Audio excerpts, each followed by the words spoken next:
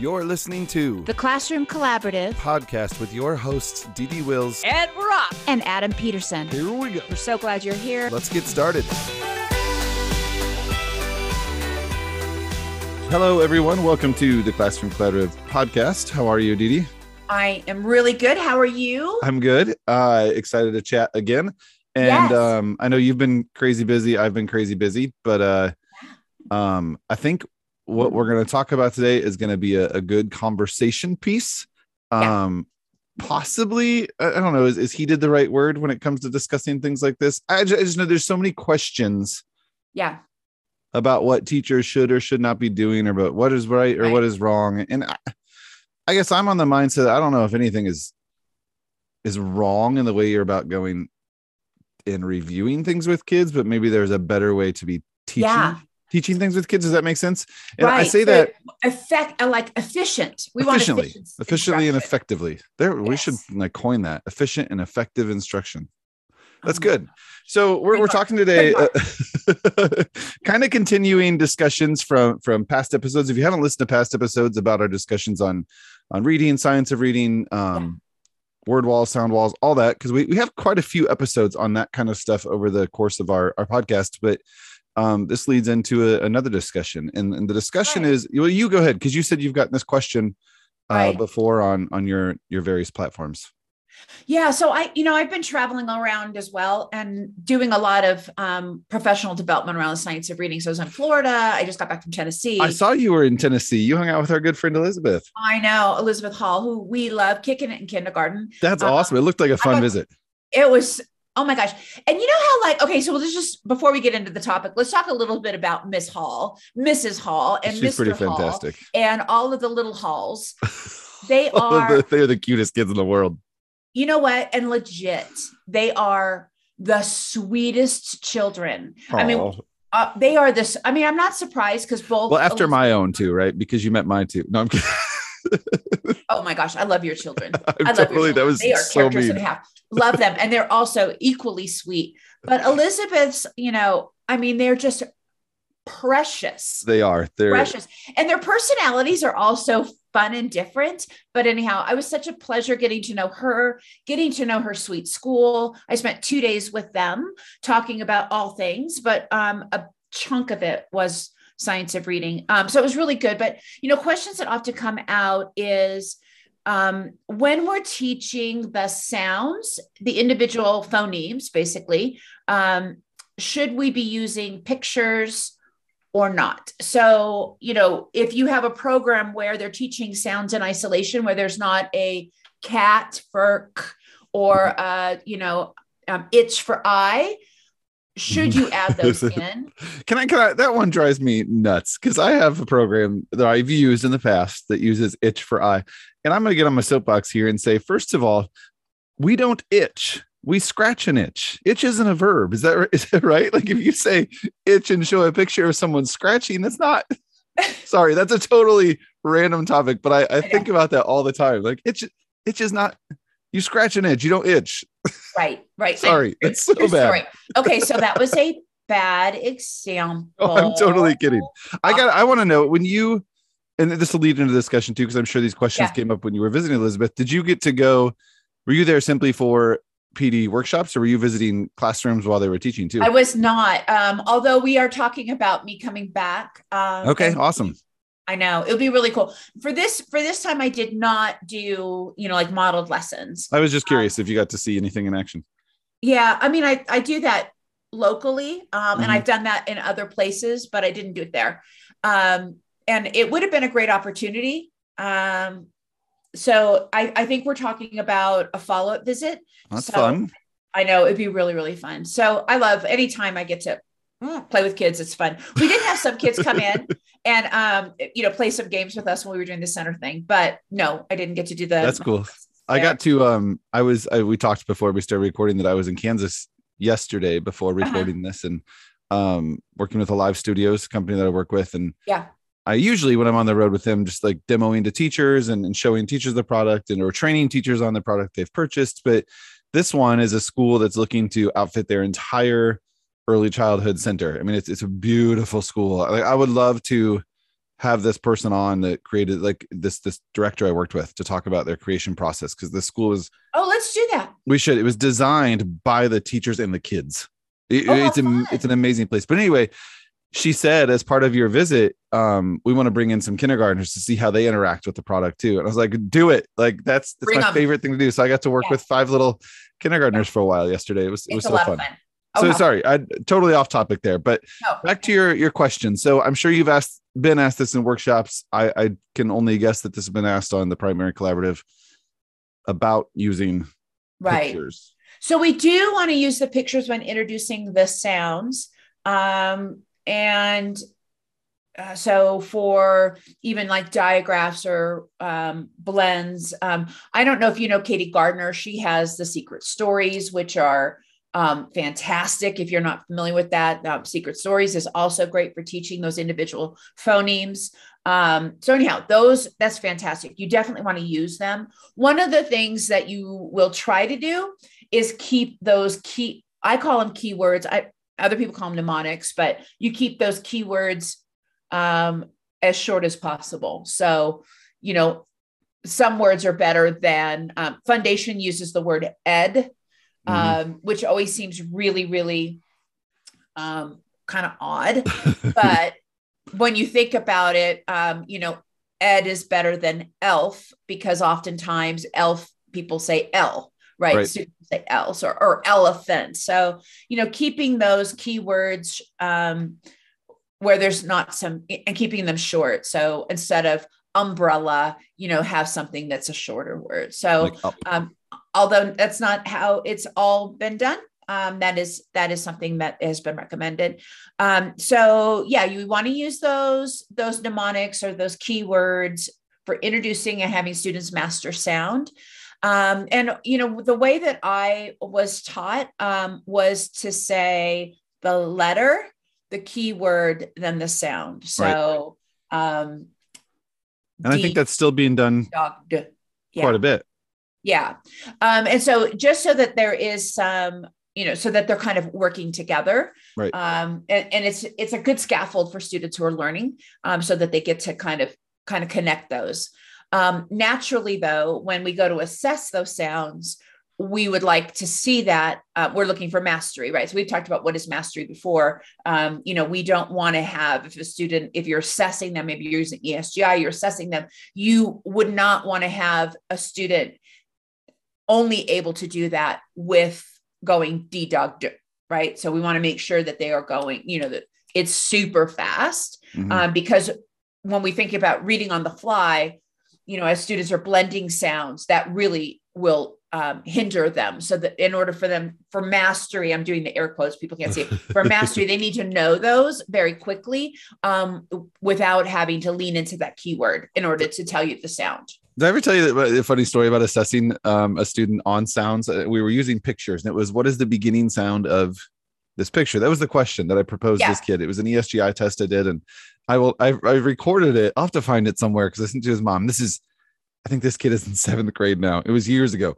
And I'll never forget, I showed him, it was a picture of a duck, and we're trying to understand that duck starts with D. But I said, what is the beginning sound of this picture that you see? And he looks at me really odd and he goes, quack, quack, quack. And I put up, I was like, okay, let's see where this goes, just to see what happens. I put up sun, it was sun. So the letter was S. What does sun start with? And he goes, what did he say? He goes, like in the sun. The best one was a rainbow showed up. And I was like, what sound do you hear in the word rainbow? And he looks at me with his really odd face and he goes, wee, and made like a slide motion. So every picture he came up with some sound that was related to the picture. So it was like a word association, but a sound association. I'm like, oh my gosh, that's so funny. This totally backfired on me. It's a total October assessment, right? Or September 1st assessment of the year. It was so good. So good. Oh my gosh, it's so funny. I know I had a beep bop beep for robot. Oh yeah. Yep. Yeah, beep bop beep bop beep. What sound does it make? And then you wonder, okay, did I phrase the question the wrong way? Yeah. So let's talk about teaching versus using things as clues for review, because I think that's a much needed discussion. And I'll tell you why, because I've had this question come up since we did an episode about sound walls, and a teacher said to me, like, are you telling me I just need to ditch my word wall, my kids use that as a reference. And I was like, oh, good point. And then I had a conversation with our good friend, Kim Adsit. Yeah. And Kim made a great comment. She goes, I think we need to look at the difference between the instruction and then the reference point for children. Right. Like, so like, I know you and I have, it just kind of ties into this episode, really our word wall unit that ties in pictures with the words, right. To help them understand. And I think that's a great reference tool. And I want to kind of reiterate on what we talked about in a previous episode, that a sound wall, they're teaching the sounds that I've seen amazing success with, with these two little boys I'm working with since I stopped just skill and drilling them on sight words, but really focusing and grouping words by sounds. It has been, it's been phenomenal. Orthographic mapping is huge. Oh my gosh. They're catching on to these words. So, and I never thought to do it in the past until you and I talked, and it's, and I'm not even using like a true wall because the classroom I use is a shared space. We're just doing it on a table. Like I'll say, okay, we're going to go through some of these words and I want you to sort them, because they're at the point where they're reading pretty well, but they're not understanding diphthongs and blends and rhymes and digraphs. So we're really focused on that. OW says ow, but so does OU. So we're grouping sounds like you and I had talked about. But there's still a point to be said about having whether it's on a wall or your students have their own list of words that they use as a reference point. Right. I love Hillary and I have been talking and we're gonna kind of flesh out her sound wall and add that to the resources that I offer. Mm-hmm. So anyhow, love her. Anyhow, we'll be working on that in the next couple of weeks. But she has a sound wall which has kind of the sound. She has a sound wall. Let me just keep saying that word over and over again. Sound wall. If Dee Dee's not trying to ingrain that into your brains yet, then and she has a sound valley, which is what some things that we've often see. So I'm doing this with my hand. I'm making a V with my hands, right? So that you have all of the different vowel sounds, and it's more based on vowel sounds, or diphthongs and that kind of thing. And you can place your words on those. But then she also has a sound wall where there's the pictures of the mouth positions and such. So you can put that, those are fantastic references. It's just a matter of taking your current words and arranging them. So you don't have to throw anything out. You just have to rearrange the way that you had them and maybe add some, those mnemonics onto that wall and just rearrange it differently. So when a student is looking for the word they're looking and they're like, okay, you tell them it starts with T, but why on a traditional word wall, that doesn't, they don't know where to find the V sound, right? So on a traditional word wall. So anyhow, it's about just tweaking. It's not throwing out the baby with the bathwater. It's about tweaking things. So anyhow, we'll have more on that. I'll probably do like a follow-up webinar on that just to kind of show, the implementation, how to use it, when to place them, that kind of thing. So Hillary and I'll probably do that together. Cool. So that's kind of cool. But so back to the original question, do you use pictures to teach phonics? The answer is yes. You do want to use those pictures to use phonics. The other thing that you want to make sure that you're doing is when you go to blend sounds, you don't want to use those same cards in the blending process, right? So if you're going to blend, I'm in my head, I think of those, the like little flashcards that you have, right? So what a teacher might think to do is, why make a new card set? I'll just use those cards for the blending practice. And we don't want to do that. We want to make sure we have those letters shown really in isolation. So the A is by itself. There's no keyword. The C is by itself, no keyword. The T is there without a keyword, right? So you're saying when you blend, so teachers that are listening and driving and going, wait a minute. We're not taking on our letter line if we have B, bat, B and L, lamp, ul. We're not taking those cards with pictures on them to put them together to make the bull sound, because kids are going to say b-ul instead of bull.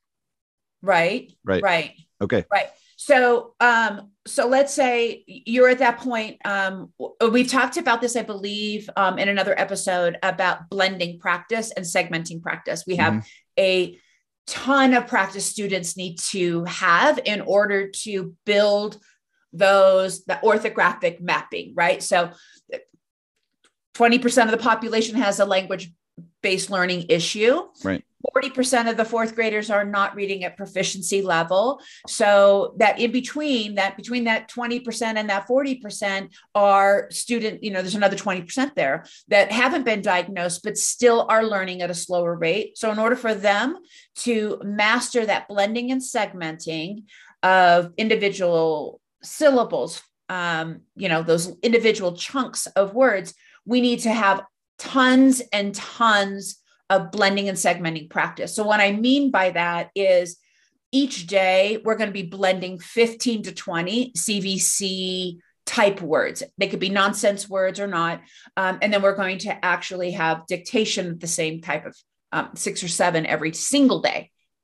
But what happens is it flips the switch and it starts to build in the brain the connections between the 3 areas that are necessary for reading to take place. Okay. So that should happen on a daily basis. Mm-hmm. If you're using cards for that blending or segmenting, you want to make sure that they don't have pictures on there. So the S is in isolation, the A is in isolation, and the P is in isolation, so that they go SAP, SAP, or SAP, SAP. Right. So those are a couple different ways of blending. Another way of blending is the like a continuous blend. So, oftentimes we talk about blending individual phonemes, which would be SAP, SAP. And then, like I was taught, onset and rhyme, right? So if they have a hard time with that process, the 3 individual phoneme process, students struggling with that, then I was taught in 2015, Dee Wills would have done app, SAP, right? That's how 2015 Dee Wills. But what research is telling us, it's better to go and keep that left to right blending process. So sa, and then SAP. Does that make sense? Yeah. So at what point then do you suggest, because there is a lot of instruction that does use onset rhyme. Yeah. Is it after you've mastered that continuous blend? Well, is that when they're saying, or what is research saying now? Not even to use it. You don't need it. You shouldn't need it. Shouldn't need onset rhyme. You shouldn't need that onset rhyme part of it. I mean, it's a great kind of structure, but students are going to acquire, you can certainly use it. It's not going to hurt anyone.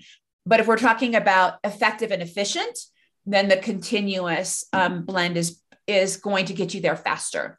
So and I'm asking strictly because I'm teaching some of this to my little guys right now. So I want to know what I really do. What about when you move into like phoneme substitution then for word family work, and you're doing, right, change sad to bad, or you put down the bad. B. So like you take away the S and you put down the B. You're not taking apart the AD, right? Or you're saying we should? Well, I'm not saying you're saying, I'm saying research is saying. Yeah. So Dee Wills says. Yeah, Dee Wills in her clinical trial. So if you're doing phoneme substitution, right, and they're hearing it, you're going to do phoneme substitution throughout all 3 of those phonemes, right? So you're going to change the middle sound, you change the ending sound, change the beginning sound, right? Okay. So for that, yes, you definitely want to get those chunks solid. So if you're thinking, okay, change the middle sound, that word family doesn't help you. Knowing that word family doesn't help you in that process, right?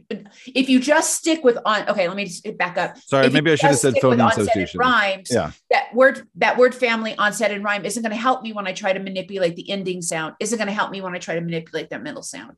So you just need that flexibility. So when you're talking about phoneme substitution, then of course onset and rhyme is going to help you for the initial phoneme. Yes. But that's what I was getting at, because I have some kids that are working on word families right now. Yeah. And so working on word families is a great skill. But if we're looking for efficiency, really blending and segmenting in all, where we're constantly changing those phonemes and not just sticking with word families, is going to mirror more of what they need to do in real life reading, right? So if you want to work on some onset and rhyme, that's fantastic.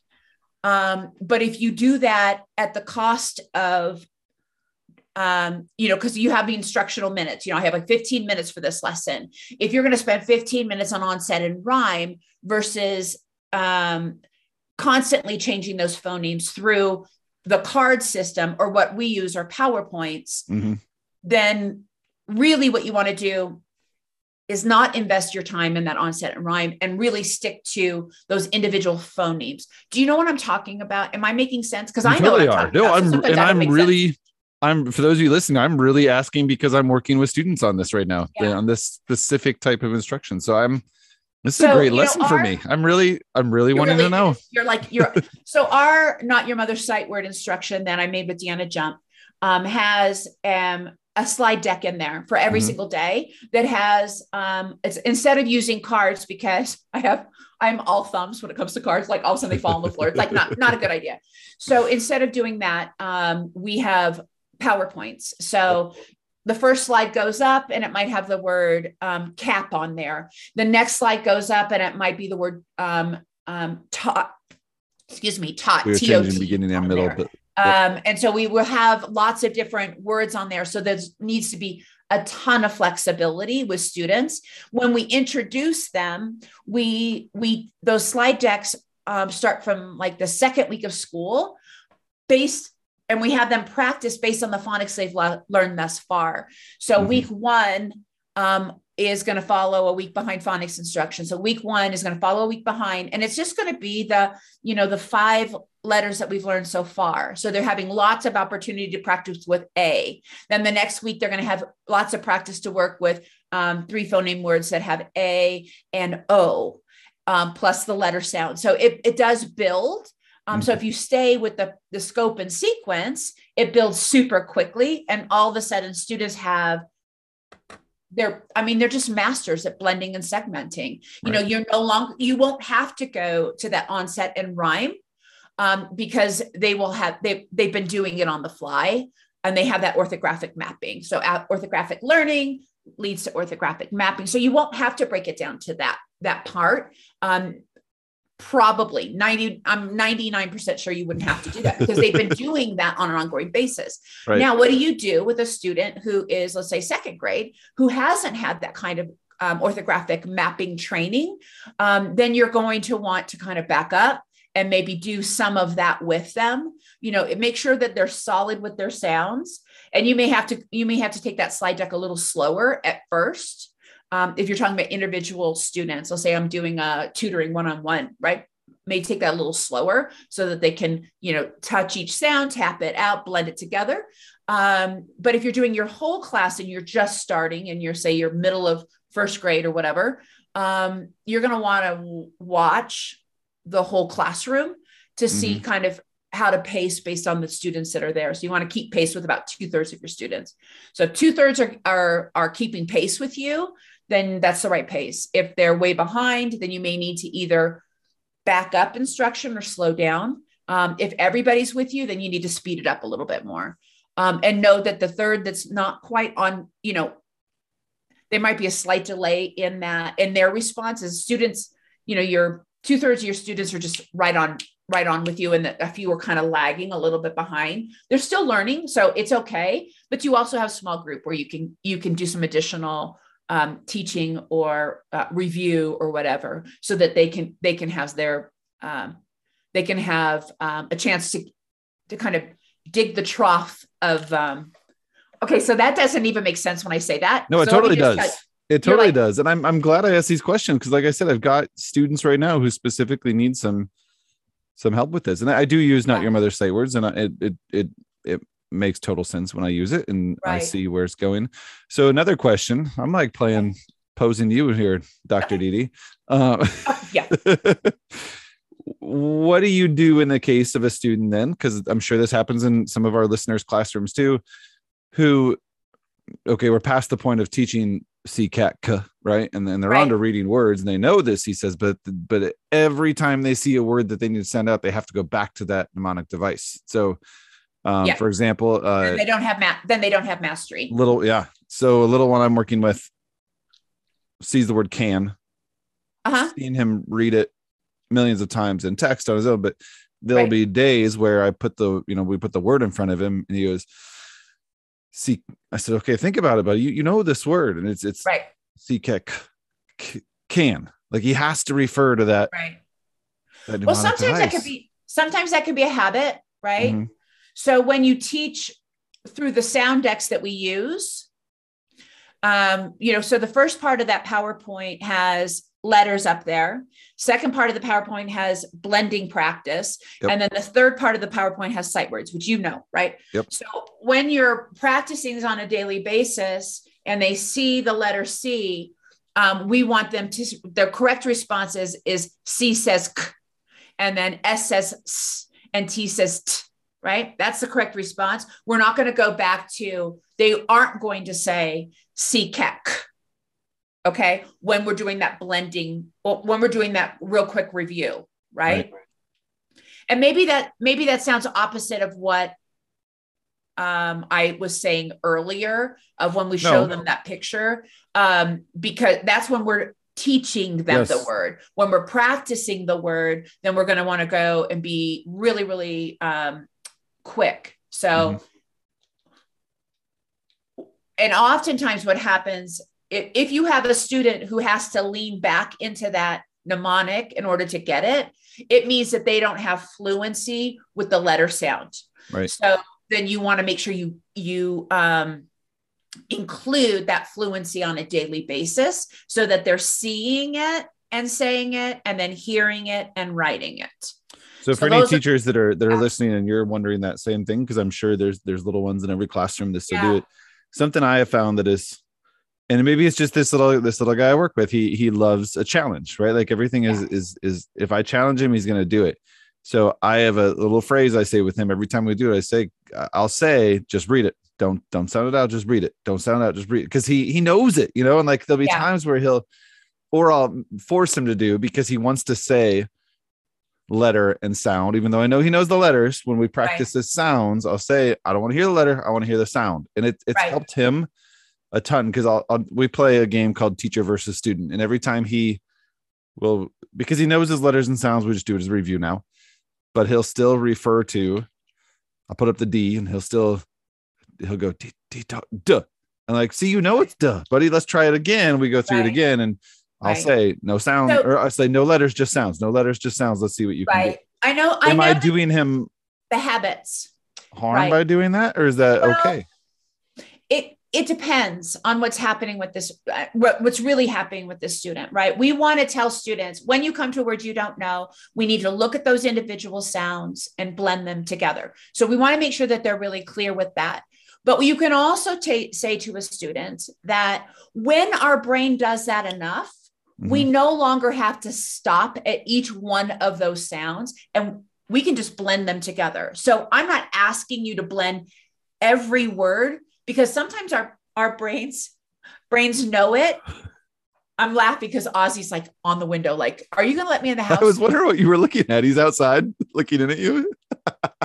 Yeah. So, but what we want to tell our students is that, and you like legit can tell your kid this, okay, your student this.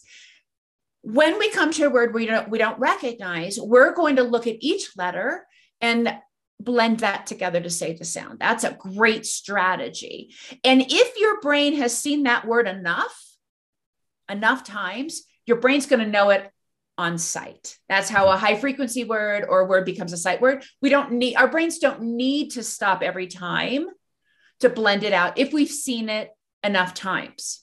Okay. So that might be something you say to him. If you've seen this word and you have seen it enough, your brain's going to already know how to read that word. So I'm not asking you to stop every time, but if it's a word you don't know, then absolutely. I would have him, if he does that CCAC for each one, I'm going to ask him to try it the first time. I'm going to have you try this word, but I'm going to have you try it. And I would do that. I would lift that word out of the page. I would have him have words that maybe he hasn't seen before. Some of those kind of obscure words that, like the word lit, L-I-T, right? Those obscure words that he hasn't seen, and see what happens when he does that. If he sees that word lit and he has to go it lit, that's great. Right. If he sees the word lit and he has to go L lamp it, then it tells you that he doesn't have mastery with that sound. With maybe the sound L. Right. So that's why you have to have, our slide deck has 15 to 20 sounds every day, 15 to 20 blending, and then, 10 or so sight words, so that we build that. I explain it like this. So, you're going to plant a garden, right? And you have a hoe, and you're going to dig a trough to put the seed in, right? Is that the right word, trough? I think you've used the word trough twice or today. Row. I know. You're going to dig a row with your hoe, right? Dig a row with your, careful. Dig a row with your hoe. And you have a student who has, does not have a language-based learning disability. So 60% of the population has 3 parts of their brains that are activated to learn words, right? So they're really efficient. So for that student, you might have to row that hoe 6 or 7 times in order for them to have mastery, right? Right. 6 or 7 exposures, lessons, practice, blah, blah, blah. But 40% of the population has a harder earth, right? So you don't have to do anything different. You just have to do more. So they might need more exposure, you have to dig a little bit harder. But if you're consistent with your path, if you're consistent with the right type of instruction, it's going to get dug deep enough to plant that seed. Does that make sense? That's a great analogy. I like that. Yeah. Good Row job. that hoe. You know what though? I love this. And this is, I feel like I always learn from you every time we speak and every time we talk. I feel like I learned something new, but this, for those of you listening, this was not like we planned this. I really do have questions as a teacher. Like I have little ones I'm working with. So I hope that, I feel like I owe you. You just gave me a PD there, Dee. Hey, I'll send you a bill. No, honestly, what happens with teachers, and I've been guilty as well. I think about all of these types of activities that I need to do. I have to do onset and rhyme. I have to do phoneme manipulation. And with some students, you might have to do that in a small group kind of setting, right? And you can do that orally with just a quick lesson, right? But if you do the type of consistent blending activities, those changing that last sound is not going to be hard. I mean, nobody sat down with you, Adam, and said, change the last sound in the word cat so that it says cap. Nobody sat down and did lots of drill with you. It's because you have it orthographically mapped in your head that you can make that change. And that's what we really want to do. We want to make sure, my watch thinks I'm working out. He's talking a lot with her hands today. I know. But if they have it in their brain and mapped, then that's like a diagnosis that shows you that they have it. Does that make sense? You have to assess it. You have to make sure that they have it. And if they don't, you may need to pull that small group and teach that skill in isolation. But for the huge group of your class, you may not need to do a lot of instruction, some instruction, but not a lot of instruction. I love it. So let's answer the question we started with again. Should you be using pictures to teach letter sounds? The answer is yes. But when it comes to blending and putting sounds together to make words and really focusing just on the sound isolated, or not isolated, mixed together with other to blend and read, right? Take away the pictures, focus on mastery of the sound.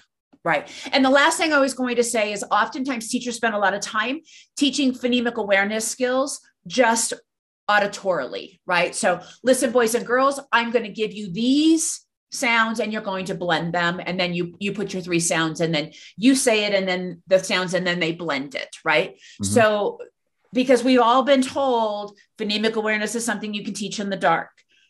But research tells us if they have the letter symbol in front of them while you're doing that, they're going to acquire that skill faster. So if you're looking at your whatever teacher manual that you're following, and it's asking them to do that just in isolation, add the alphabet cards in there because it's going to help those students acquire those skills faster. What about, so you're saying have a clue for them, not the actual word itself? Or are you saying that? Like if I'm having a student, because I just created a game with this, I call it hop it out, where they use little bunny erasers to hop out the word rather than sound out the word. Nice. So they're using Elkonin boxes to hop it in. Yep. Are you saying to have access to your entire letter line if I'm having the word hop out the word bat, or actually put the word bat in front of them so they can see the b at? Great question. So what I was talking about was, okay. So it depends if you're encoding or decoding. So if I'm asking a student to blend 3 known sounds, right? 3 known sounds. Mm-hmm. That's a decoding activity that they're doing, right? So they're decoding it. That would be what we would want them to do when they see those sounds on the letters represented and produce the sounds, right? Right. So that would be encoding. If I'm asking a student, like, let's say I'm doing I'm in small group and I have those Elkonin boxes, yep. right? We can go ahead and say, okay, let's go ahead and make sure that now we're segmenting, right? Because yes. I'm giving them a sound. A word. Sorry. I'm giving them a word and now they're pulling it apart. Telling you the individual right? sounds. So right. then they would just move those little hot bunnies up for each one. And if they are fluent with knowing their letters and sounds, then I would ask them, awesome, let's go ahead and let's replace that first bunny with the first sound, the second bunny with the second sound, right? So that's what I would have them do. That make sense? Right. Yep. Okay. So going back to your point that you said they should have access to, you're just simply saying if they still need it, they should be able to see the letters pictures for this type of activity? Maybe I completely misconstrued what you said when they should see it in front of them. So if I'm having them blend 3, if I'm asking a student to blend 3 sounds, okay. So I'm going to have them blend the word nap, right? Yes. And, in 2015, Dee Wills would have had my word list in front of me, my students in front of me, and I would have said, listen to me. I'm going to give you 3 sounds. I want you to put them together, right? And I would go, at, and then I would point to the students and they would say nap, right? And then I would give them another word. Listen to me. They're not seeing anything. They're just looking at my mouth. And I would give them the next one. And then they would blend those together. Okay. Which I think a lot of phonemic awareness instruction is telling us or it at least was. Let me just finish. All right. 2015 would do it that way. 2022 Dee Wills would say, we're going to blend these sounds. And I would have the cards there that would say, and I would have an N and an A and a P. And then I would say, listen to me as I'm touching them, at, now go ahead and blend them. They're doing the same thing, but now they have a picture. No, they don't have a picture. They have an image. They have the letters there. They have the graphemes there, right? So that they can blend those together. And research says when you do it with the letters present, then it's going to be more effective. Okay. So that's what I'm just saying. If you're using a program that asks the teacher just to have students get it orally, if you can add the letter sounds in there, it's going to help them acquire it faster. And then, so that's the blending part. For the segmenting part, okay, so that's blending. Segmenting part is when they're going to hear a word and now they're going to take it apart. And so I would have maybe a class Elkonin box and I would give them the word and then say, hey, I'm going to push these up. And as I push one up, each one I push up, you're going to go ahead and say the sound. So they're going to go, that'd be a different word, but it's early and I can't think of another one. App, right? Nap. And let me show you now, let's replace that first one with the N, obviously eliciting response from the students as in teaching. So in that case, yeah. Would you, that's true auditory. You're not showing them the word nap. The first part of it, the first part is fully auditory, although I'm really asking. I really am sorry if I'm not following. But I'm giving them those visual learners. Think about how obscure that is. You're going to take this word. I want you to take it apart. I want you to tell me the sounds you hear. I want you to slow it down. And that's a very obscure skill for students who still see every word as a chunk, right? They see every word as a chunk. Now we have to slow down that language. And so by having, me holding the the lesson in my hand and say, listen, I'm going to say a word, and I'm not going to give them any kind of visual support for that. That's less effective than if I said, I'm going to give you a word. We're going to push a sound for each one. And now I'm going to go ahead and replace that first image with the letter, the second one with the letter, and the third one with the letter, right? And you may have some students who are only able to hear that first sound, which is cool, right? That's cool. They're going to hear the first sound. They're going to hear the last sound. That middle sound is a little harder.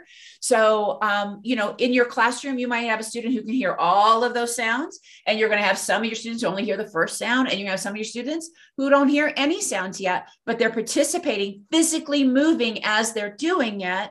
And that's going to help them. Mm-hmm. I've seen that actually with one of my little guys I work with. If he has to, I mean, for example, I did the word "and," which is tough anyway, because the A and the N kind of just flows, right? Hang out together. So he without physically moving some, I said, can you tell me the sounds you hear? And he said, and I said, how many do you hear? And he said 2. And I said, are you sure? And then he did our little game, and he said, and he goes, oh, there's 3. And I said, you're right. We hear 3 sounds. Right. So there is something to be said for sure. I mean, this just goes back to teachers. You have the hardest job in the world because of its instances like we talked about today. There are 20 different kids in your classroom learning in 7 different ways at any given time, and you're trying to teach the same skills to all of them. So, but learning the most effective way and efficient way to deliver that instruction, because nobody becomes a teacher to have no success with some students. And I've gone to the end of the year where 2015, DD Wills, I had those 5 students in my intervention group. And at the end of the year, they were still in my intervention group.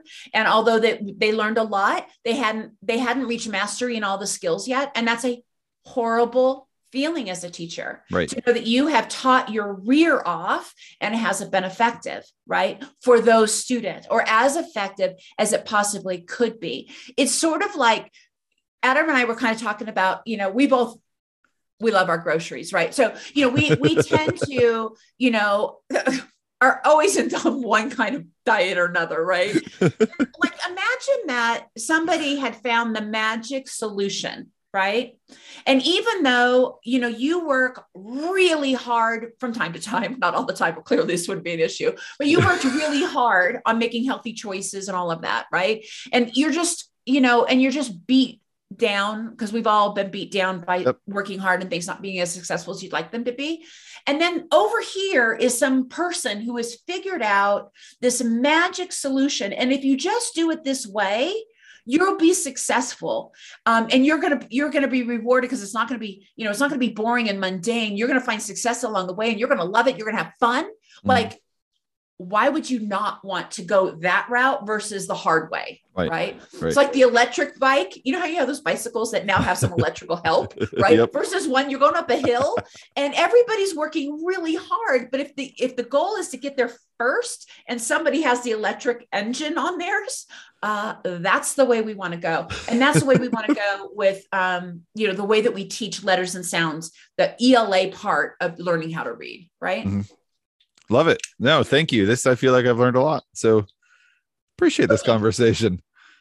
That was a good one.